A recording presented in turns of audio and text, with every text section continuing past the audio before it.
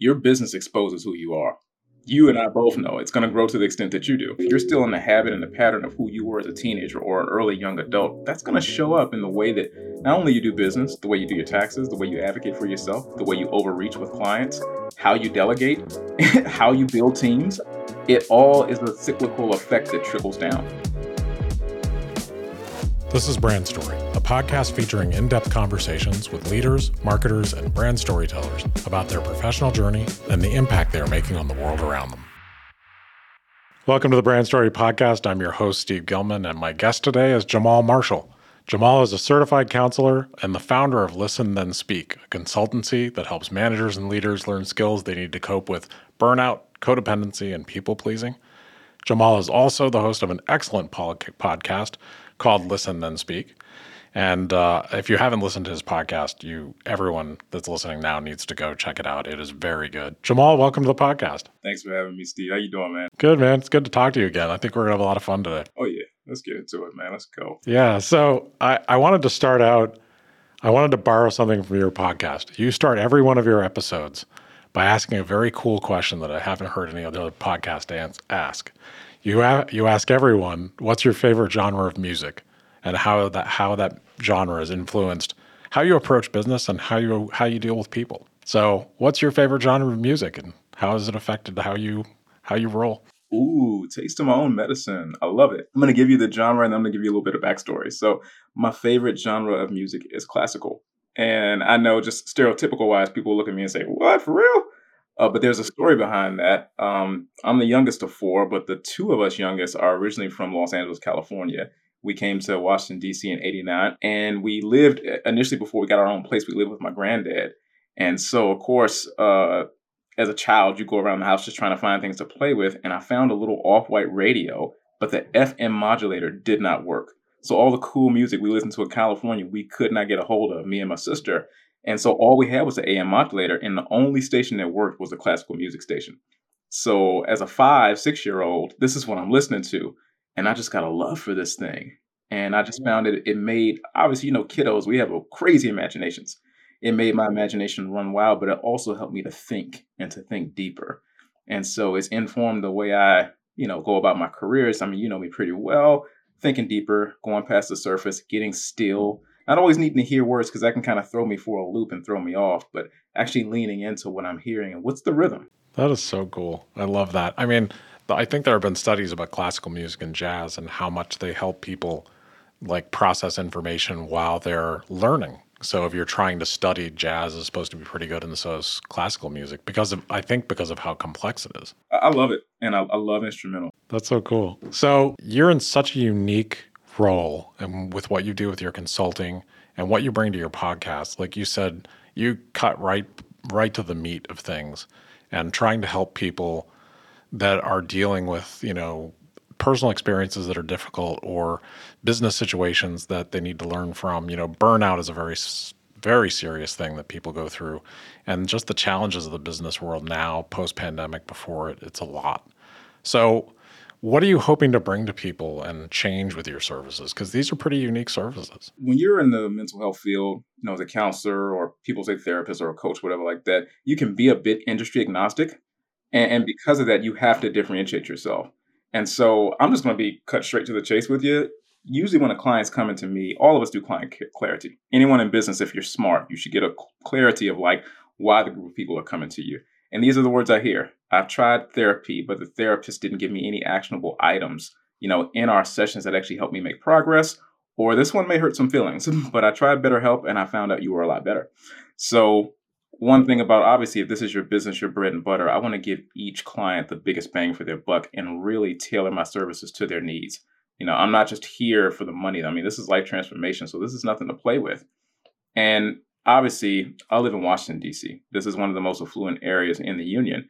So you see a lot of successful business people, not just here, but globally, but they don't enjoy the revenue that they have because they don't have a place to carry the weight of what's going on inside of them. And when it comes to the company level as a consultancy, you think about the mid-level. And we've seen articles about this lately. I'm surprised that they're coming out. I'm like, look at that. They get held from the top, from the C-suite, and they get held from the bottom. And you have so many people, even as mid-level managers, that didn't want to be managers. And so, how do I then manage myself and my own psychology and then manage direct reports? And how do I then manage people who are also once colleagues? That can be a lot to take and a lot to process. And so when this begins to happen, you think of this area within the corporate world. This is outside of the individual level where there's so much high turnover. You have all this institutional knowledge of some of the best in the business walking out the door. And we know from a business standpoint, that's what, $6,000 to $12,000 every time you onboard a new employee. So it's costing the organization. It's costing recruiters. I mean, it really is a cyclical issue, but also at the root of it, communication is at an all-time low because people don't understand the psychology behind what they think. They don't know how to advocate for themselves. They don't know how to communicate with their manager. Their manager may be afraid to know how to communicate with them, how to be both assertive and compassionate. And that's where I come in. Yeah. And I think, you and I've talked about that a little bit in that people get into management and it's almost by mistake. It's not like people grow up going, I want to be a manager. They have a skill. That skill isn't always portable to management. It's just that they were at the company, they've done a good job on teams. All of a sudden they're in management. And it really does take a completely different point of view. That's it. And if you think about even the most common tract of moving up through a company, it's to become a manager. But most people just want to be a SME. It's like, I just want to be a subject matter expert who just does my job. And I'm kind of siloed in my little office or cubicle. And they're like, nope, you need to manage direct reports. And it's like, whoa, now what? And they need a place to take that. And I'm going to be honest with you, Steve. People are bringing in consultants or bringing in workshops and saying, let's do conflict resolution or let's do EQ. That's really cute. It's very quaint. EQ may show you how to deal with other people, but you're still not doing the self-awareness piece of understanding why you think the way you think, nor the subconscious level behind your habits. That's when you're going to have a whole lot of problems. That is so powerful. I mean, I think, organizational skills, communication skills, all of it has value. But when you don't understand where you're coming from, you don't understand, if you don't have some read on what your root cause of your own behavior is, you can be pretty lost, can't you? That's the thing is you're lost and you don't even know it. And the hard part even about like marketing is that some people don't even understand their need until they hit a wall. How many times have you and I seen, even within social media, even on LinkedIn, even in different places, maybe on Facebook and Instagram, such and such has stepped out on his wife or her husband, such and such is stepping down. A lot of times when it comes to these things, people are waiting until they hit a wall or until crap hits the fan. It's like, oh, now I need to do something. These things could have been avoided had you taken that load and not just offloaded it through talk therapy, but actually found practical and applicable solutions to those issues. Yeah. And I think that's the challenge. I mean, I'm a big believer in therapy. I think therapy is wonderful. I've done it for years. I have a great therapist. And some people are afraid of therapy. Some people are afraid to even get into it.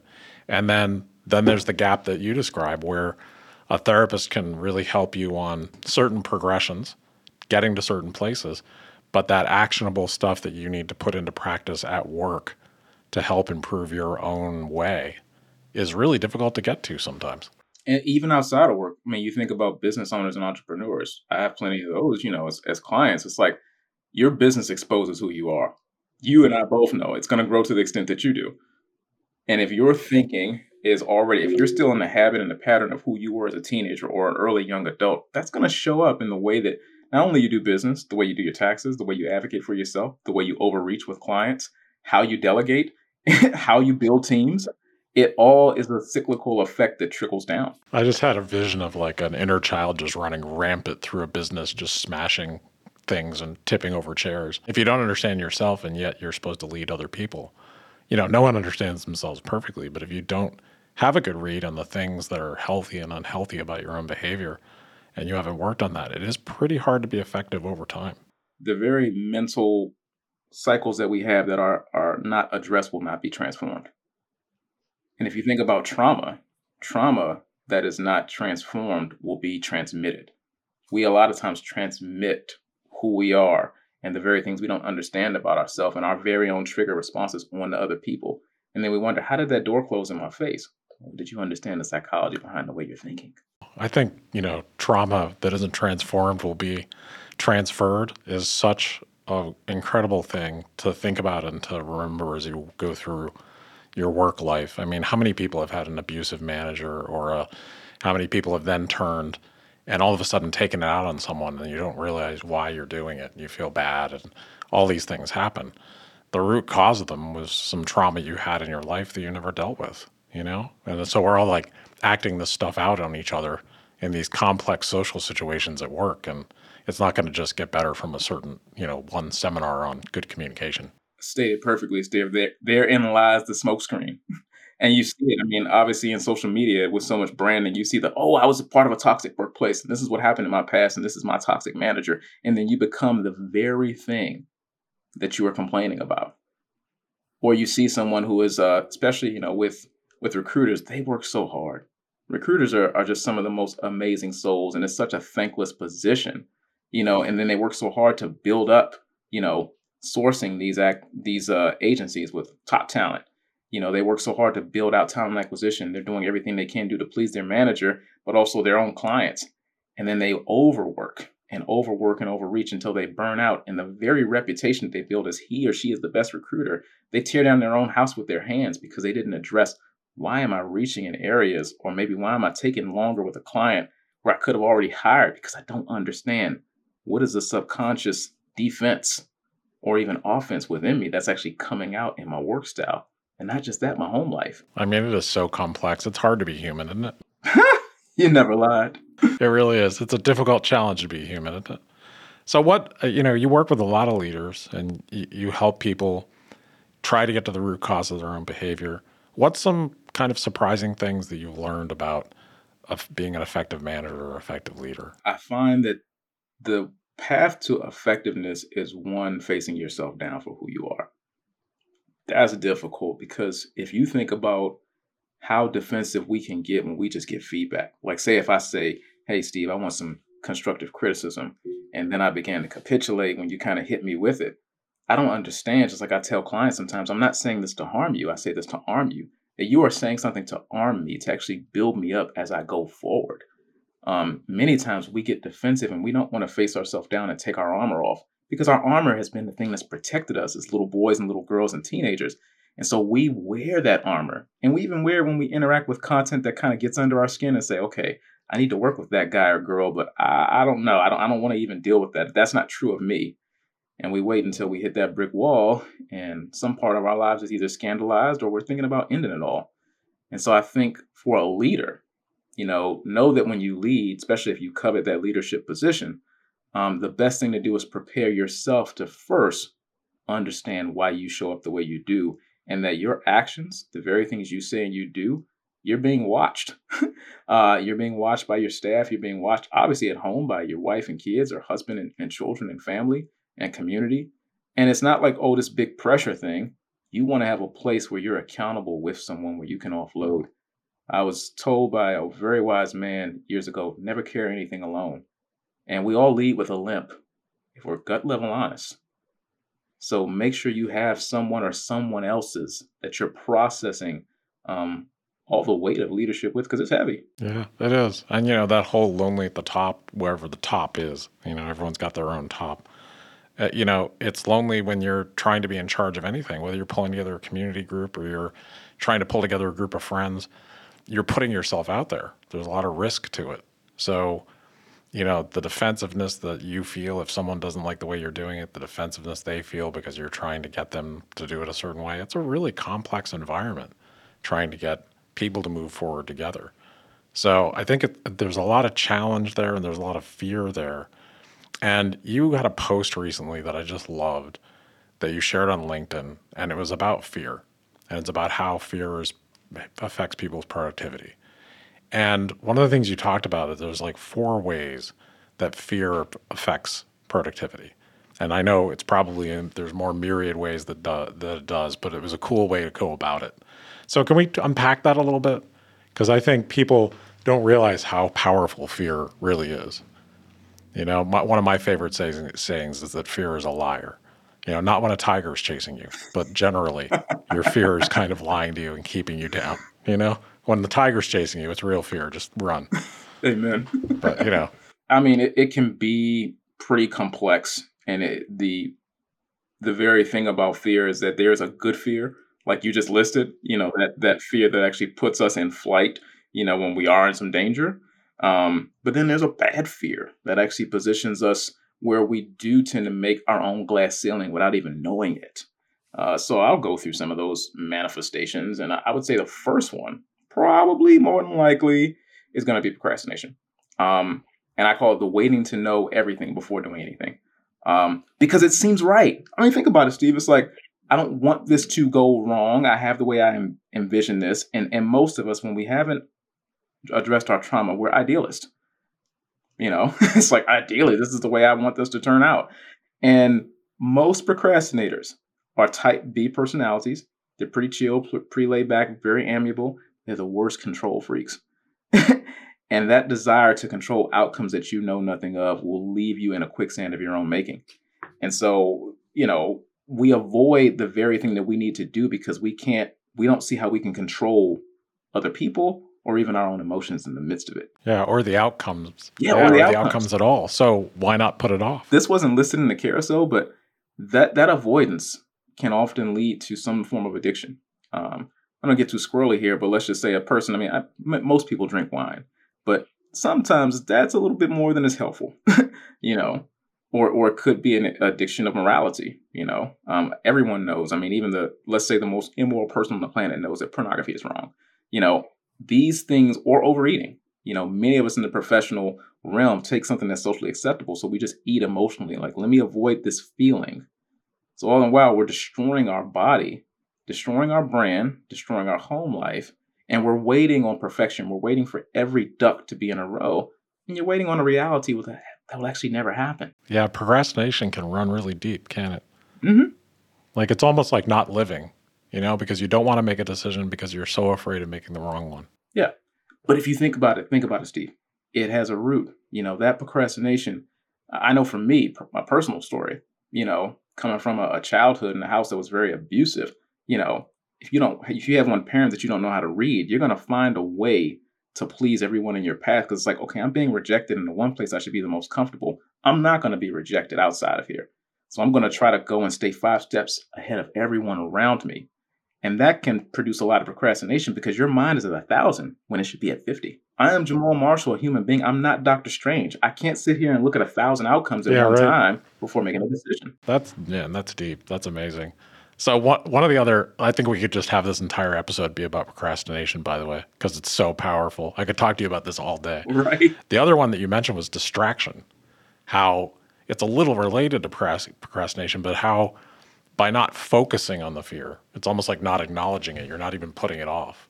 So can you talk about that one a little bit? Because I think that surprises people. It's a manifestation of fear as well. The very thing you focus on the most, that's going to be where your energy flows. And so when we're focused on all the outcomes that we cannot control, we are actually multiply distracted.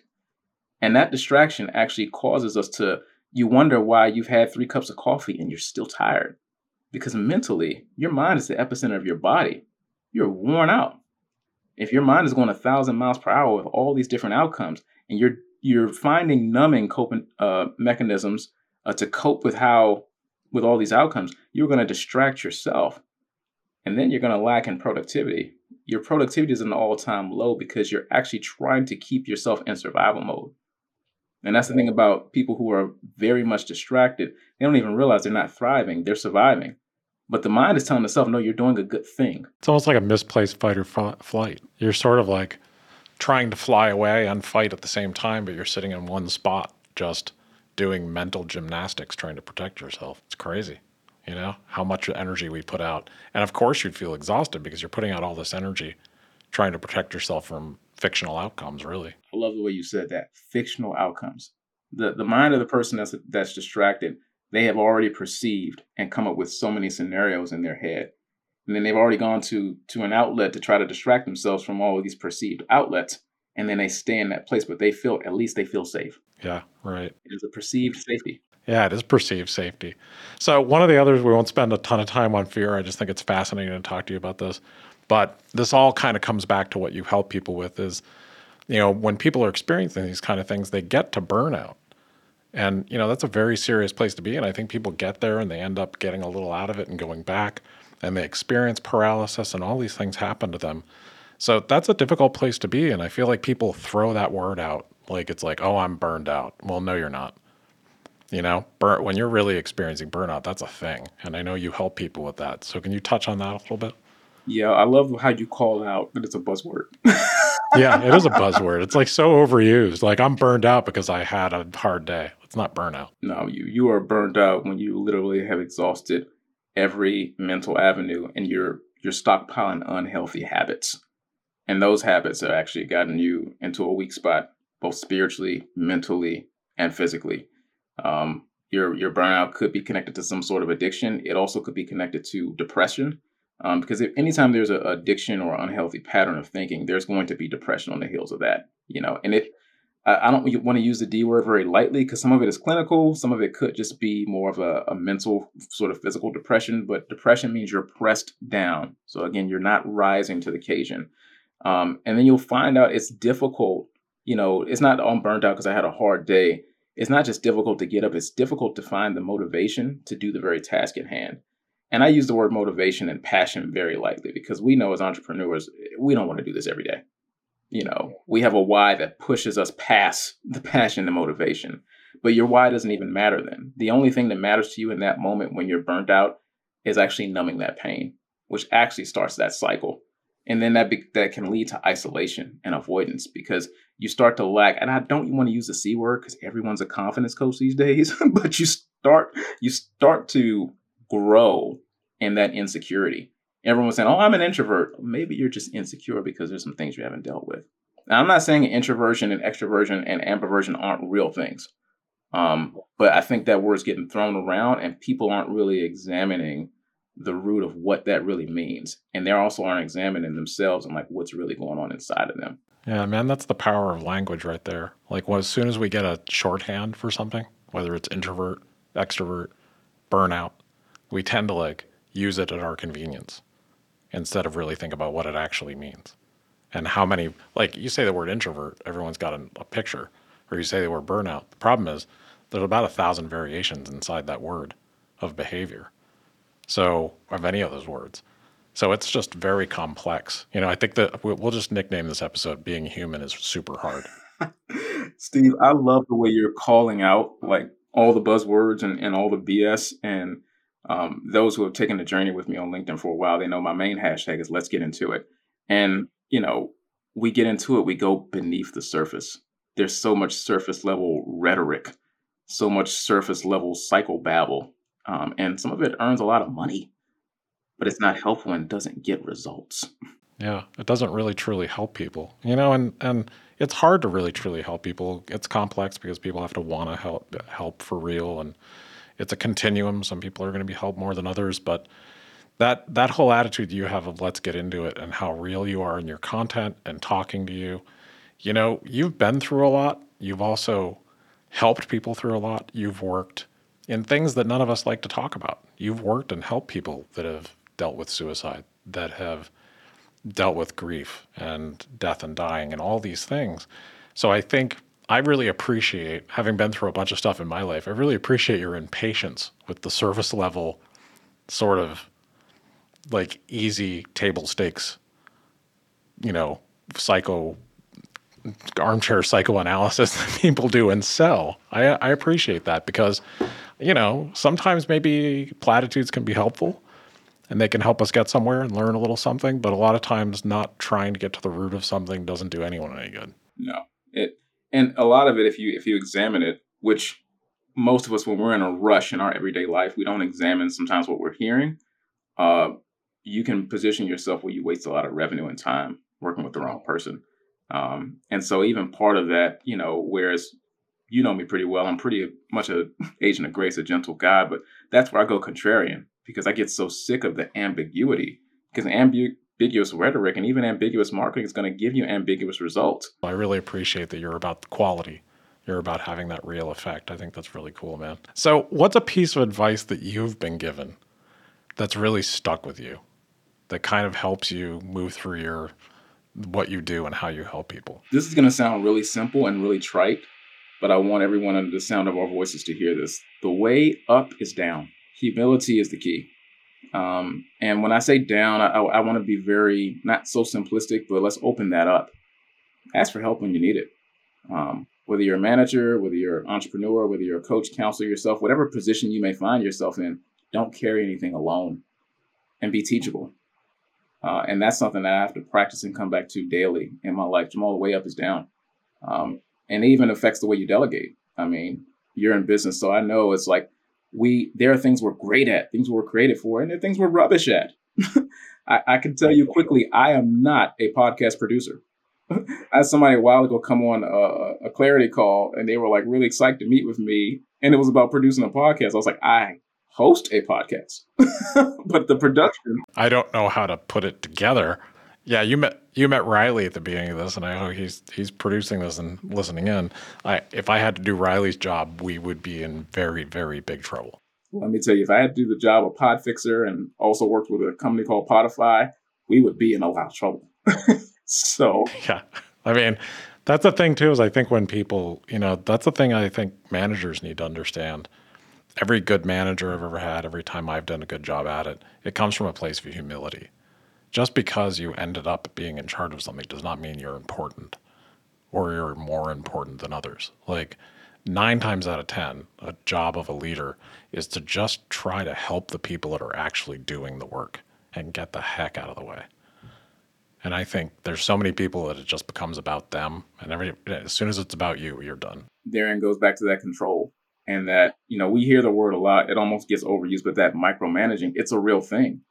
But before you start micromanaging others, you're already micromanaging yourself, which is producing the paralysis, the procrastination, the distractions, potentially the private addictions, because you're already micromanaging and trying to perfect that which may even be normal, that which may be acceptable. But if you haven't accepted you and haven't dealt with even that fear of rejection or some of those things that were handed to you that you believed, you project that on other people. So true, man. And then also, like, it's real hard to help other people, to let them do their work if you're afraid of being wrong. Because how can you trust people when you're afraid?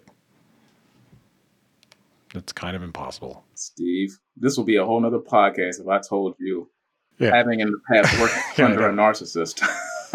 That's well, we've both been there. I know. We should do like a narcissist episode. We should do like a survivor of narcissists episode because I think we've both been there. We've talked about that a little bit. Maybe we'll come back and talk about that next time. And a lot of other people have been there too. Narcissists can do a ton of damage. So let me ask you this. You've got your hands in a lot of things. Your company's really growing. Your podcast is really cool.